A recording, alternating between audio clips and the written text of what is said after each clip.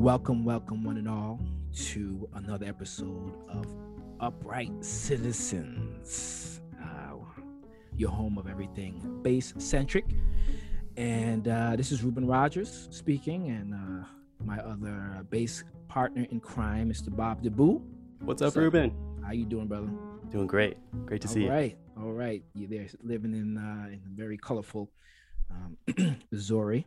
I know things are a little colorful is right now. Good word for Missouri. Yes. Yeah, it's beautiful. Yes. Tell me about it. I'm out here in Santa Cruz, and we have a special guest today. He's actually in Kingston, New York. I'd like to actually, give some superlatives to describe this young gentleman. I use young as quotes, right? But I mean, we try not we prepare some for this podcast usually, but I like to leave some room for some kind of spontaneity, which is my spontaneity was right before we got on this whole thing, and give my brother this give him respect and words of love, while we can. And how can I describe this young man? He's a true virtuoso, dexterous, imaginative.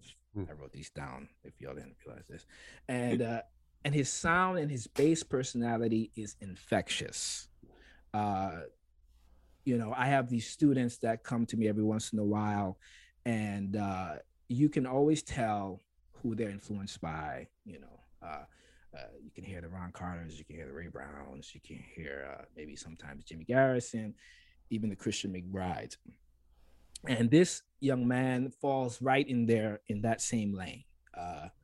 Whenever I hear these basses, I always tell them, never be a bad imitation of so-and-so, because no one wants to hear that, But it's almost hard for that, because these gentlemen have very, transcendent sounds and infectious personalities on the instrument. With that said, we'd like to introduce the great, legendary Mr. Larry Grenadier. What's up, LG? Great pleasure to share this time with you guys and talk everything about bass. Yes. Here we are. Thanks for taking the time, brother. I mean, I know I was going to say out of your busy schedule, but let's say semi-busy schedule in this crazy time that we're all living in, right? Well, it's like either wash the dishes or do the laundry or go to the grocery store. I mean, the days do fill up, right? It's funny how that is, right? I mean, shoot, that you actually have a schedule. I'm like, wait, did I touch the bass? Oh, no, I didn't touch the bass. Unfortunately, but anyway. Always thinking about it, though, right? Yeah, it's always in the back of my brain, my mind, right? This big old noggin I got. But anyway, but let's start with, we're gonna creep, from back and bring it forward, and keep it kind of condensed. But you of course you play with some great musicians, from the Joe Henderson to the Stan Getz, obviously to the Brad Meldows, Johnny Griffin. There's a whole list of people that we can talk about that you play with. But let's focus on in the early days. Obviously you were listening with people who were listening to you, heavy musicians, experienced, right? Experienced listeners also on and off the bandstand, right? Would you say your sound or your time conception was developed from just being around those people, or just kind of like knowing that you had to be in a certain kind of lane to even play with these kind of people? I mean, give us like a little synopsis of what that was like playing in those times, and how it influenced your sound and your conception. Sure. I mean, I think the ability the chances that I had as a youngster, like teenager, specifically, like 16 through up to 20. Through college, let's say, was that I was extremely lucky to kind of be at that moment where I could still play with a lot of different people coming through town who didn't have a rhythm section, who expected the local rhythm section to deal enough so it didn't mess them up. Right. I think that's all they really were hoping for, like just don't mess my shit up. Yeah. Just enough. At a young age to find out what people expected from the bass, what they thought, well, this is a given that the bass player provides these services to the music. As opposed to, going through a music school and learning kind of a little backwards, like you kind of learn about the instrument and you kind of get it together. But as far as the actually practical aspects of playing gigs, you kind of get that later typically, or you're getting it with your contemporaries at school in that time. Right. So because I had it from older, more experienced musicians, I think that really quickly turned me on to like, this is what I need to get together like tonight, Right. Tonight. I got to learn this tune tonight. I got to, be able to play this groove. Well, with that, I mean, I think all of us have a very similar background in coming to the music and actually getting to the the crux of, or the nitty gritty of the music in that sense. But would you say were you very studied before, as far as technically and proficient and what that before, or that also come as you played those gigs? It really came as I played. I mean, I was just hanging on by my fingertips, Tell me about it.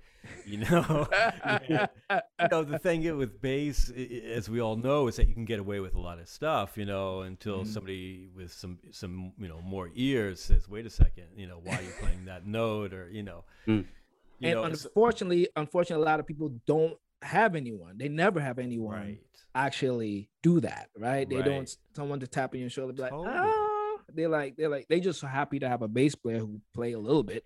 They're like, well, whatever, it's cool. There's nobody else, Yeah, and as we get better, we play with better musicians, we see the potential for hearing about what people consider hearing and listening, and that was the thing I noticed with these really monumental musicians early on, was that they were hearing everything I was playing. So that was like a shock to the system. Right. So you have to get it together as quickly as possible just to make it through the week of gigs, Right. But so my level was really, I took bass lessons right away when I grabbed the upright, but they were all classical lessons. So it was just like, that was my way of learning the instrument, was through Simandl and bowing technique and stuff like that. Right. So did you play some electric bass though early on? Yes. So I already played electric bass. I played for a few years. Yeah, and I was playing pop music really. Right. Boom. Okay. Yeah. All right. Okay.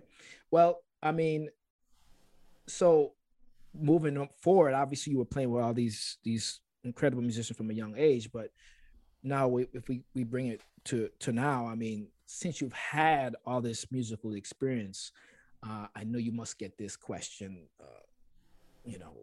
here and there, or have had it before. Are there any like highlights of your career that if you could just pinpoint 2 or 3? I know there's like 700, 2 or 3 that come to your mind right now that stand out to you. What would you say? Wow.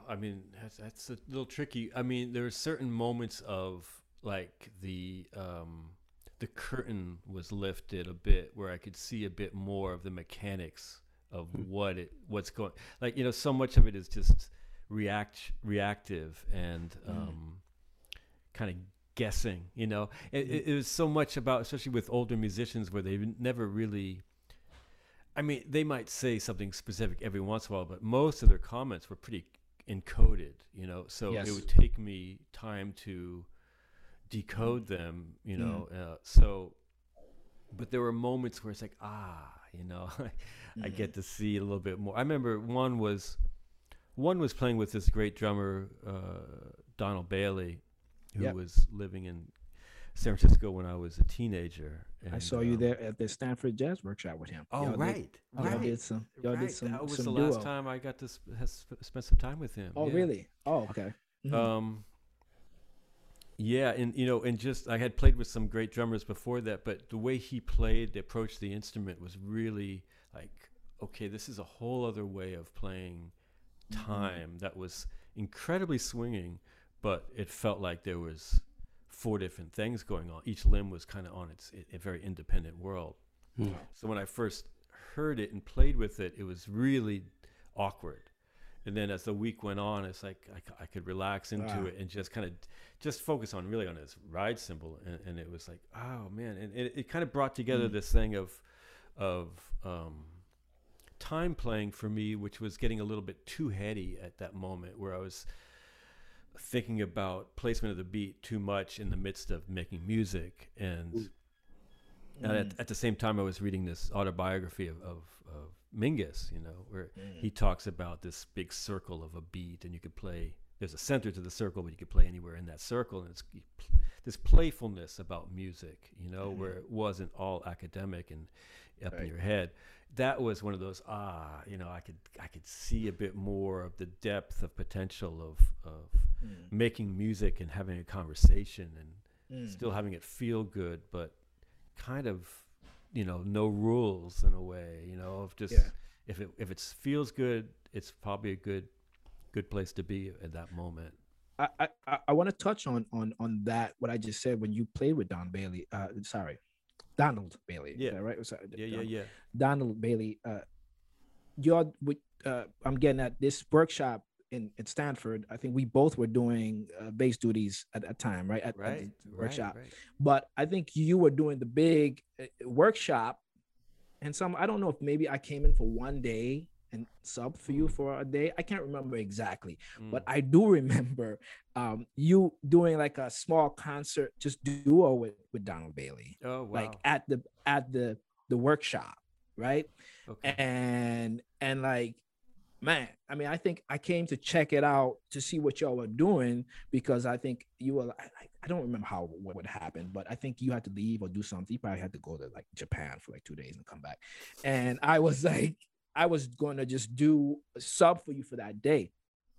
And I got to tell you, when I saw y'all do, I think you were explaining something, but then y'all mostly played.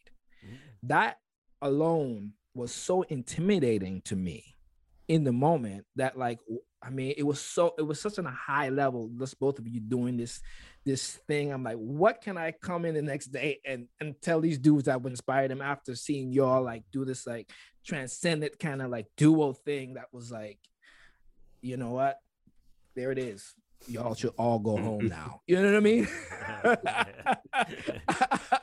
I was like, okay. I mean, I think I just like, hey guys, let's just play a B flat scale next day or something. You know, I don't even remember what happened, but I do remember that. So that's funny we're talking about this. That is, man. I remember you being around that week though, for sure. I mean, this is the funny thing about teaching to me, you know, because you know, not having gone to music school, having learned most everything through playing. Right. But then having students, well, you know, ask, well, how do you do such and such? Yeah. And I can't just say, well, you know, go get a gig with somebody who's really great and just, you know, pay attention and be in the moment. So I have to kind of backtrack, not to make shit up, but I have to like create a way to think about things, you know, that students can relate to and grow from. Right. But there's something about just playing with people and, you know, students kind of just, whether it's osmosis or whatever it is, you know, just kind of taking in that information on a cellular level, you know, as it comes into them, where they may not even get it really. They may not know really what's going on, but they soak it up for later use, I think. Yes. You know? Yes. So there's a place for that as well. It's a real talking, you know. But it's all in real time too. Everything is in real time. I remember that for myself too. That like, I mean, I think we all get this like being like, oh shoot, man, I do this. Oh my God, you know. Right. I mean, and you just kind of squirrel it back in the back of your brain. I mean, if I even had to say, one of the first times coming to the States from St. Thomas and seeing one of the first bassists I actually saw play live. This is funny. Bob knows this, was Christian McBride for me. You didn't know that. Which was like, you know, I was like, well, does everybody play like this? You know what I mean? Just ripping through the bass. And I didn't even own an upright bass. Wow. I was playing electric bass. I was aspiring like, oh, I hope I can afford to get one within this year of being at Berklee. But that I always squirrel that in my brain. What was what could happen. I mean, obviously didn't realize he was a freak in that moment, but it was just like back of my brain. Okay, well, I'm aspiring to hopefully play like this, and it stayed with me. You know what I mean? Right. Those things over the years. Exactly. Yeah. Well, that's I what, mean, like your initial thing about asking about like developing sound and all this stuff. For me, it's really just you just constantly eating stuff up. You're feeding off. You're being inquisitive. You're being open to a lot of different influences, bass, electric bass, other instruments, and feeding off the potential of sound. And so your palette just grows. That's the idea. Well, I mean, that's what's it's kind of hard for me to even like ask that question sometimes, because I realize we all have our personality. We all have our own like divine thing, right? And some voices are just like, some voices are just a little louder and more distinct than others, and we gravitate towards on any instrument. But it's funny, I never thought about conception of this because I just want to play, And I remember this friend of mine's in St. Thomas, who wasn't even a big jazz fan, but he was like really he just, we were good friends from high school, but he was just knowledgeable and smart in a certain kind of way. Early on, like as I started to do gigs, he was like, he told me one time, he said to me, he says, Ruben, do you realize that you are now starting your development and being a part of the jazz tradition? He said that to me, and I was like, what the hell are you talking about? You know what I mean? Right. I was like, he's like, you're in a position to do that.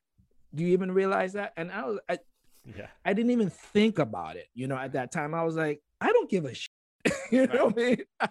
I just want to play the gig because I love playing this music. And not until maybe a decade later did I think about those words he said as time went on. And I was like, but it was never like a part of like, I need to create a certain sound. This is my sound or whatever. I mean, because we're all developing in our own pace, and hopefully, our voice is maturing and going on, and leave it at that. Anyway. Exactly. Yeah, it's not an intellectual pursuit for sure. Yeah, what I mean. But I mean, of course, it starts to be developing a certain credit depending on the kind of things you end up, choosing to play. And, exactly. And, you know what I mean? And that's when it starts yourself with, and you start to sculpt. It starts to sculpt its way in that way. But anyway, take it over, Bob. So the experiential level, or the experiential process, like I was even curious, Larry, when you were first, the first few notes playing with somebody like Joe Henderson, or those first few notes with Stan Getz, were you, did you have this conception that you should be intimidated playing with them, or anything like preconceived going into that situation? Well, that's a funny question, because when you're young, well, I was young, I was 18 or so. I was too dumb to know really what, like, I should be really intimidated, Sure. Or to be really aware that I really wasn't prepared. Right. You just got to jump in and do what you can do and learn from it. I mean, luckily, like with Joe, I was able to play with him later once I moved to New York, and so I had a bit more together by then, Mm-hmm. But if I had to play with those guys now, I'd be really scared. Yeah, totally. I can only imagine. Yeah, right? But the fearlessness. the fearlessness of youth, for sure. Ignorance is bliss. Ignorance exactly. Is bliss. Don't know. I was really curious too, because y'all spoke on a little bit about the experiential learning in relationship to the intellectual or the school-based learning, or even with a private teacher. And so learning all this information and being open to it and understanding what it is like that needs to happen for the gig. I'm aware that also going back to Stanford, you went and studied. You didn't study music at Stanford University, right? You got an English degree at Stanford. So was that an intentional? I'm just curious, like, was that intentional, or were you just really into literature? I started as a music major for about a month, and it just wasn't set up for me to really. It wasn't the best use of my time, let's say, there, Study music? Yeah, they had some interesting programs going on, but it really wasn't in my my world. Was that mainly because you were already playing gigs with like some of the best musicians in the world? Yeah, I mean, well, I mean, yeah, it's just like, a school like that, especially back then, its focus was not on jazz bass, let's say, Okay. Right. So once I saw the other departments, what was going on, I was like, okay, I think I'll do something else. But also, I really was able to do that because I was doing a lot of gigs in San Francisco at that time, where I felt like, well, there's my jazz education. I don't really need to duplicate it during the daytime. There you go. Right. There you Yeah. go. And that's also why I stayed in California, was that I kind of had this nice setup, where I could play with a lot of different people. If I had lived in New York, it would have been a whole different thing for me. I would have gone to a music school. They would have called Ron Carter, I mean, it's like there was all these, I would just never had those experiences, No doubt. so it was doubt. something that I think was probably the right move at the time. I mean, I always say that too, man. It's like I mean, of course, it's luck also. It's luck. I feel the same, it's quite different. But as far as in just trying to develop, when I came from the Virgin Islands to Berkeley, it was a perfect time where like a lot of names now in music were there or getting ready to leave or just were there. Right. And also there weren't like very few upright bass players that was trying to play jazz, like, you know what I mean? And I was just happened to just find my niche right at the right time to actually play with some of the best musicians in the city. And then people coming in, because it was a little hub coming from New York, starting to network like that. It's like it just happened, the timing is always so interesting how that is, and I always feel when I think back, I'm like how lucky it was, because even if it was like a year later, I would definitely be back in St. Thomas, teaching at school, living a beautiful life. Don't get me wrong, you know what I mean? But it'd just be different, you know what I mean? But no, absolutely, man. But I think it speaks to like this. I don't know. It's something I've been thinking about a lot lately with COVID and everything. Or actually, when I was out in Europe in July and seeing some people play again, and it's like at a certain point, everybody can play. Like they all know the tunes, they all can keep time. They don't fall apart. So it's like, well, what else are we really want from the music that we take in, that we hear? And it's like you want them to have this personality, to have their own voice, to like just some freshness and some curiosity. And I think it becomes like a more of a personality traits at a certain point of being open to a lot of different things and taking it in. And jazz has always been such a beautiful music for me because it's so inclusive, right? You can just feed off of everything and bring it into our world. No doubt. And so I think like, your ability to be, to go to Boston at the time you went to take in that information, to grow from it, or, whatever the situation is, it's like, that's really a big part of why you succeeded, because of like your openness to taking the stuff in and then saying, okay, I'm just like taking this, and it's feeding through my own little filter, and what comes out in the end is completely you, but unique to you because you took in these influences. Yeah. I mean, because we all listen to the same, mainly. There's always the other those people that some people might have missed, but most of us say, oh yeah, Ray Brown, Ron Carter, Richard Davis, Jimmy Carter, Paul Chambers. It's like, yeah, okay, yeah. So we take in this information, but how come we don't sound like any of them really in the end? Right. And so I think that's something just to kind of keep in mind for a student too, is like, oh yeah, I'm doing this for a reason, but I'm not searching for my sound, really. I'm not actively. It's just going to come through, and it comes through your personality. No doubt. Definitely. I was listening to a great interview with B.B. King recently, where he was talking about his early days of getting his sound together. And he put it as, I was basically I was trying to impersonate all so-and-so, Charlie Christian, down the line of all these blues greats. And I was really just doing a bad impersonation of all of them. And eventually I came to my own sound. And I was like, if B.B. King, somebody with that type of a voice, and a unique and just, sound enveloping like that, has that same process, than us as bass players or just musicians in general. You absorb all of that in, and imitate, you learn, you keep your ears open, but you will never be those people. So on that front, you know, like as far as like outside influences, is there anything like outside music that influences your music or the way you play bass or anything like that directly that you know? I mean, if you get down to it, I think everything, right? I mean, Right. how you deal with Life. people, you know, how you talk with people, your relationships are like, how you spend your off time, you know, what you're doing. And I think it's just kind of this openness, and especially for bass players where we're it's an essential quality that we can bring the music together, you know, from our standpoint in the middle of the band, and kind of be this fulcrum to make, as the music changes from second to second, to kind of just be awaken it and to have ideas about how to make it sound better. I think that those are like human qualities that we can develop, Yeah.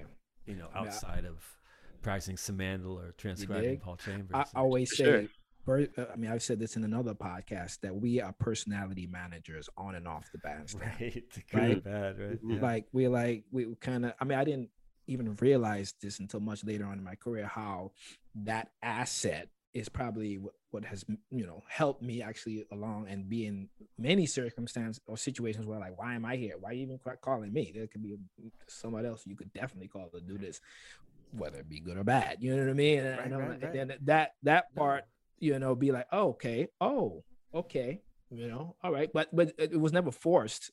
You can't teach that. You just kind of like, you know, you just have to move along and figure it out as time goes on, you know. I mean, that's, you know. right. That's so true, man. And it's funny. It's why bass players, you know, on the road, we all hook up and we can have a great time hanging out. Right. Where it's not always true with other instruments, right? No. I don't have to name any names, but right. No, but like, you know, get a bunch of lead trumpet players together, or you know, get that. Whatever, you know. It's because I think we're able to juggle these things and kind of make it all work all the time. Right. No doubt, man. No